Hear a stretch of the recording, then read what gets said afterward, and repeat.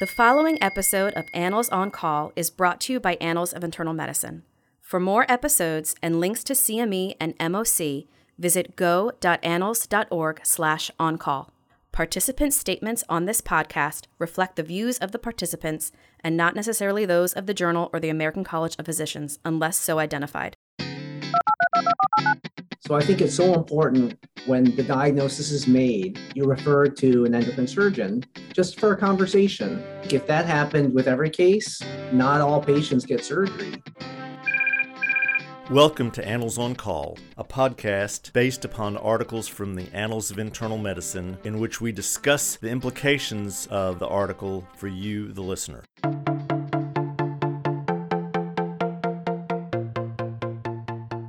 This is Dr. Bob Centor. I'm Professor Emeritus at the University of Alabama at Birmingham and former chair of the Board of Regents for the American College of Physicians. This episode of Annals on Call features an article from the April issue of Annals of Internal Medicine titled Mortality and Morbidity in Mild Primary Hyperparathyroidism Results from a 10-Year Prospective Randomized Controlled Trial of Parathyroidectomy versus Observation. Joining us on the podcast is Dr. Herb Chen, who's the chair of the Department of Surgery at the Hiersing School of Medicine of UAB and past president of the American Association of Endocrine Surgeons. We hope that you will learn and enjoy this podcast. Herb, thanks so much for joining us on the podcast. I found this a very interesting article, What to Do with Mild Hyperparathyroidism. I think in order to put this paper into context, let's define what is mild hyperparathyroidism and what is not mild hyperparathyroidism. Bob, thanks so much for having me here. I think how we would define mild hyperparathyroidism is that when we see a patient with primary hyperparathyroidism, we typically divide them in what we call classic or mild. And classic we would define as someone who has clearly an elevated calcium and an elevated PTH. Versus mild would be patients who have either normal calcium and an elevated PTH, what we call normal calcemic primary hyperparathyroidism, or someone with an elevated calcium but a normal parathyroid hormone level, which we would call normal hormonal primary hyperparathyroidism. So collectively, when you read the literature, those groups of patients are typically called mild hyperparathyroidism. In this study, if I read it right, it looked to me like they did have mild hypercalcemia and mild increase in parathyroid hormone, which you might not call mild. Is that right? Probably I would not call mild based on who they included in their study. And of course, they don't really provide the calcium and PTH level together, which is so important in the diagnosis. And so it's unclear to me. I'm sure some of the patients included the ones I just described as mild, but they may have included patients with an elevated PTH and an elevated calcium, which I would call classic, but because the levels weren't that high above normal, they would classified as mild in this study. The one thing that I think is clear here is that they excluded anybody who had any symptoms of hyperparathyroidism. And perhaps we could just go over that just to be sure that if I'm a primary care physician, I see a patient who has a calcium of 10.6, I get a PTH and it's mildly elevated. Does this fit into the patients that they studied or not? So what do you see when you get referrals? What are the signs and symptoms you mostly see? For patients with hyperparathyroidism, the most common symptom is fatigue by far, like 95% or more.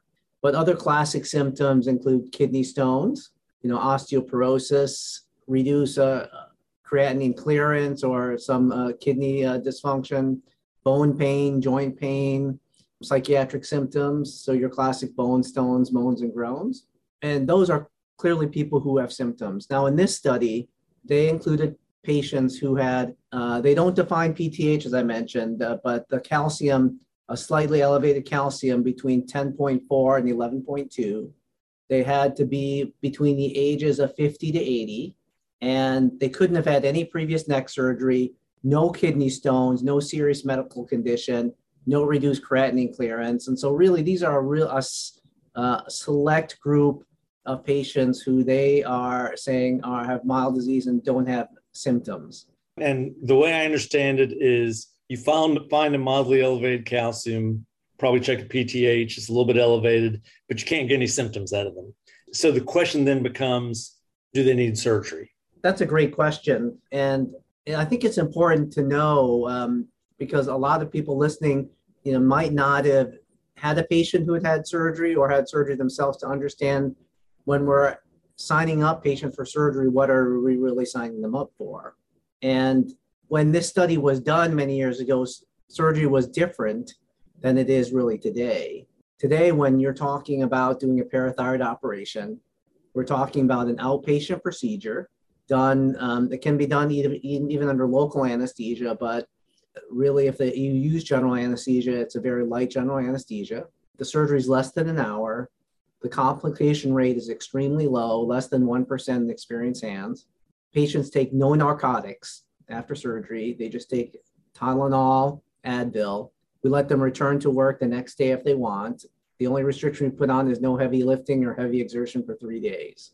Are most of these adenomas? We're not talking about parathyroid hyperplasia, I assume. Yeah, about 10 to 15% of patients will have parathyroid hyperplasia overall. It's a little higher in patients with mild disease, just to be quite honest. So probably close to 20% in patients with mild disease.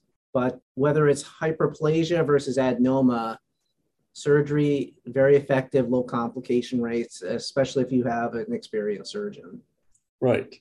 Okay, so let's go to this study. So as I understand this study, they collected these people and then they convinced them, because they didn't do a sham surgery, they convinced them to be randomized.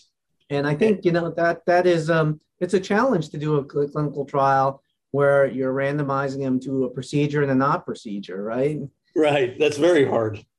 And so one thing is, you got to congratulate them. They were able to do the study. And certainly when they did this study, initiated, many decades ago, it wasn't really powered to study mortality. It was because if you think about studies in endocrinology that are powered for mortality, right? We want to look at the effect on diabetes, or those are usually thousands of patients. Right. Here we're talking less than 100 in each arm, and then with follow-up, almost 60 in each arm. So it's like, to be able to comment on mortality is, I just can't see how we can comment on mortality. So we have some primary outcomes and some secondary outcomes, and we have some crossovers. There was an allowance for someone who was randomized to no surgery under certain conditions to have surgery. A significant number, I think the record is over 15%, I think, crossed over. Mm-hmm. So for all those reasons, I think it's really hard to interpret the conclusions. And although I think it's great that the investigators did the study and want to congratulate them, I think we have to be very careful in what conclusions we make from it. Right. Because, although they study mortality and morbidity, a key thing they didn't study is quality of life. And there are so many studies, including some from our group, that show when you compare surgery to no surgery, that patients have improved quality of life with mild hyperparathyroidism. And in fact, what's so interesting, this is a study that I did, a while ago. Our group showed that when you compare patients with classic hyperparathyroidism to those with mild, actually patients with mild hyperparathyroidism report a greater improvement in quality of life when compared to those even with classic. Okay. So we have this study, and the way they interpret it, as I understand, is they found no statistically or clinically significant difference in cardiovascular or cerebrovascular events with the small numbers, and they found no difference in peripheral fractures. Now, you make the point that there are things they didn't measure, and when they started this study, a lot of people weren't looking at quality of life as an important factor. I'm trying to remember, did they notice a much difference in kidney stones between the two groups? Well, they excluded patients with kidney stones. So I'm talking about subsequent kidney stones. Oh, yeah. I mean, when we look at our patients, about I think 20 to 25% of patients referred for surgery have kidney stones. Obviously, those at risk for kidney stones with any calcification stuff, I think were excluded as well. So it's clear that patients with kidney stones should not, even when their labs are mild, you shouldn't, draw any conclusion from this paper because they're not part of this study. Right. And in fact, hopefully we have a study that we hope to submit and publish soon, focusing on patients who have kidney stones and primary hyperparathyroidism. And what's so interesting is in our data, and this is over 1,500 patients in this study, that if you look at patients with kidney stones and those with hyperparathyroidism, if you delay the parathyroidectomy for whatever reason, it increases the chance that that patient will have more kidney stones and actually have a greater need to have any cardiovascular interventions for cardiovascular disease. Right. We know that hypercalcemia in and of itself is a risk factor for vascular disease from a lot of different things. And hyperparathyroidism is the type of disease that will hang around for quite some time and give people a chance to get calcified coronary arteries and cerebral arteries, et cetera. So their results are that they don't find a large difference over the 10 years, other than about 15 of the patients in the observation group eventually had a need for a parathyroidectomy. How do we put this into perspective? So let's think about the people who refer patients to you. And then, let's look at the primary care physician or the endocrinologist who's going to refer to you. Does this have any influence on them?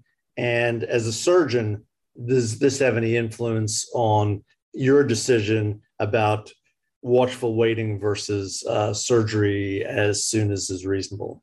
One pet peeve of mine with regard to this disease is that once the diagnosis is made, then really the only curative treatment is surgery.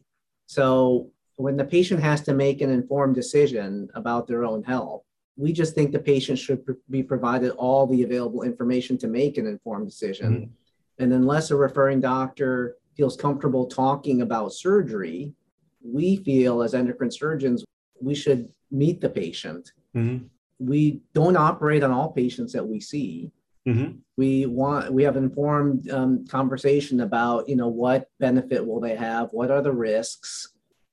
And we have to weigh, everyone has different factors in their life. They'll weigh symptoms, how much does it impact their life? And what's so interesting is that when we see patients, often their spouses are the ones that comment on the change in a lot of their energy levels in their spouses and stuff after surgery. And sometimes the spouses are the ones that are advocating that they have the procedure because they've seen a change in the person, how their quality of life is. So I think it's so important when the diagnosis is made that you refer to an endocrine surgeon just for a conversation so they can have an informed decision. And I think if that happened with every case, you would find that not all patients get surgery. Could you categorize for us the people who decide not to have surgery right away, and do they come back to you? When we make decision, collectively not to pursue surgery, it can be for a variety of reasons, either that they don't feel it's really impacting their life right now, or sometimes they have other stuff going on in their life that they just don't really have time, they say, to do this.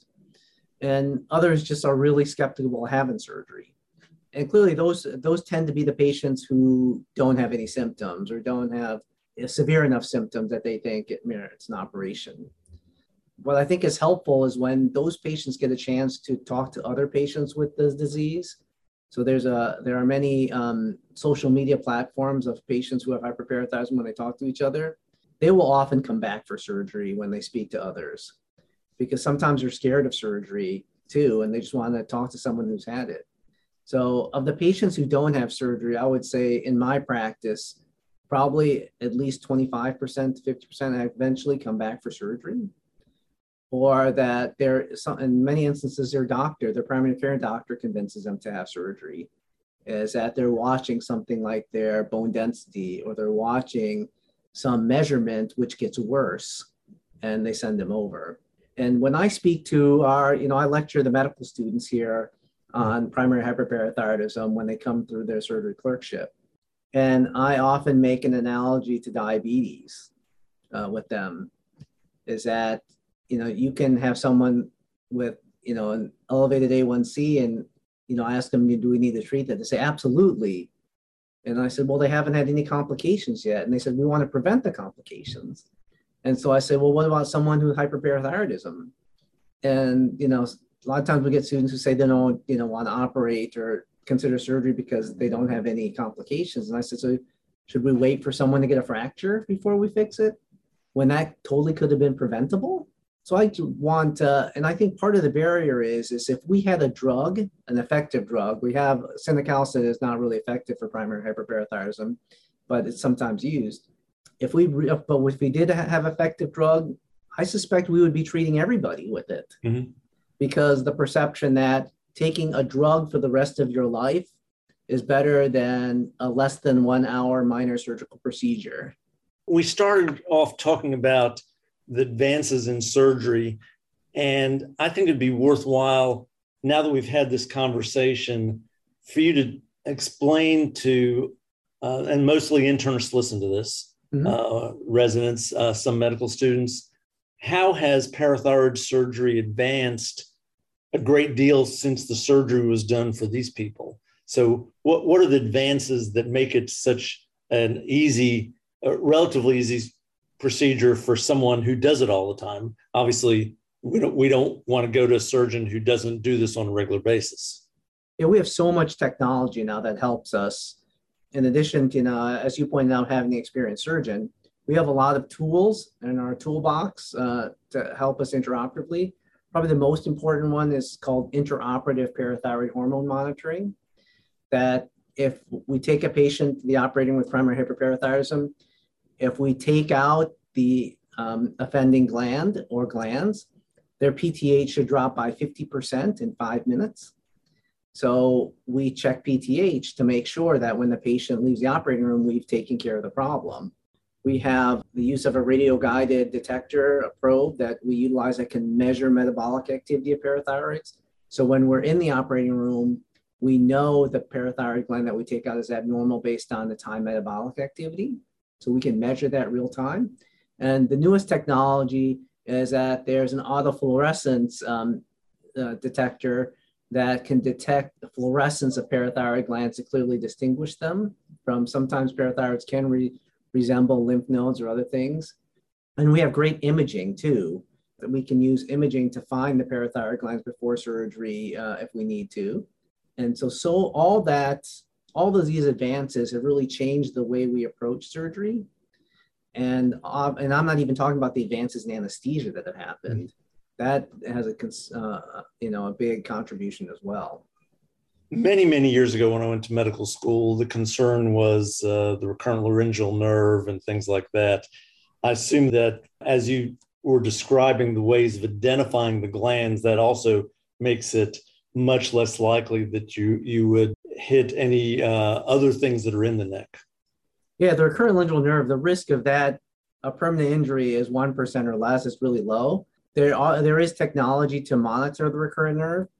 It's not been shown in a randomized prospective trial to reduce the nerve injury rate for parathyroid surgery, just because it's so rare to happen. But there are surgeons who utilize that technology, which is, again, another example of how technology has changed the way we do the operation.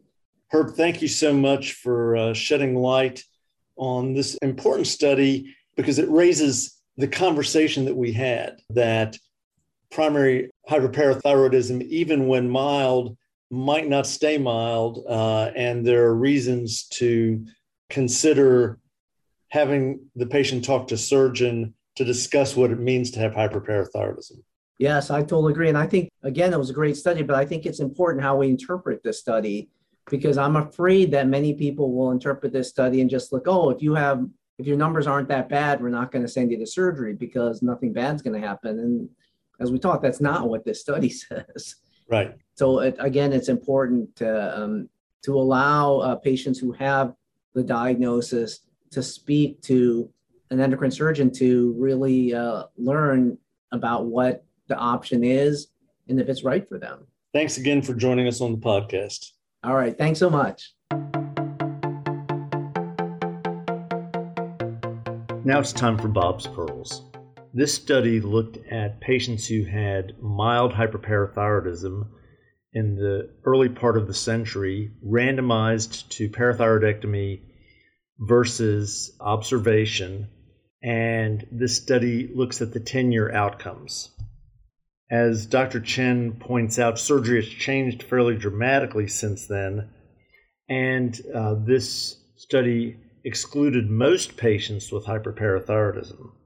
We have to recognize that 15% of the people in the observation arm did have to cross over to surgery at some point. The study does not include patients who had kidney stones, so that continues to be an absolute indication for surgery. Dr. Chen makes a passionate case that patients with hyperparathyroidism should talk to an endocrine surgeon about the pros and cons of surgery unless we as internists are very comfortable with that conversation. He raises very many interesting questions about how we should be dealing with hyperparathyroidism in 2022. We hope that you learned something and enjoyed this podcast.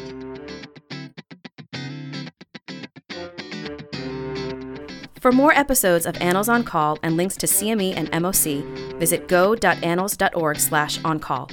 Participant statements on this podcast reflect the views of the participants and not necessarily those of the journal or the American College of Physicians, unless so identified. The information contained in the podcast should never be used as a substitute for clinical judgment.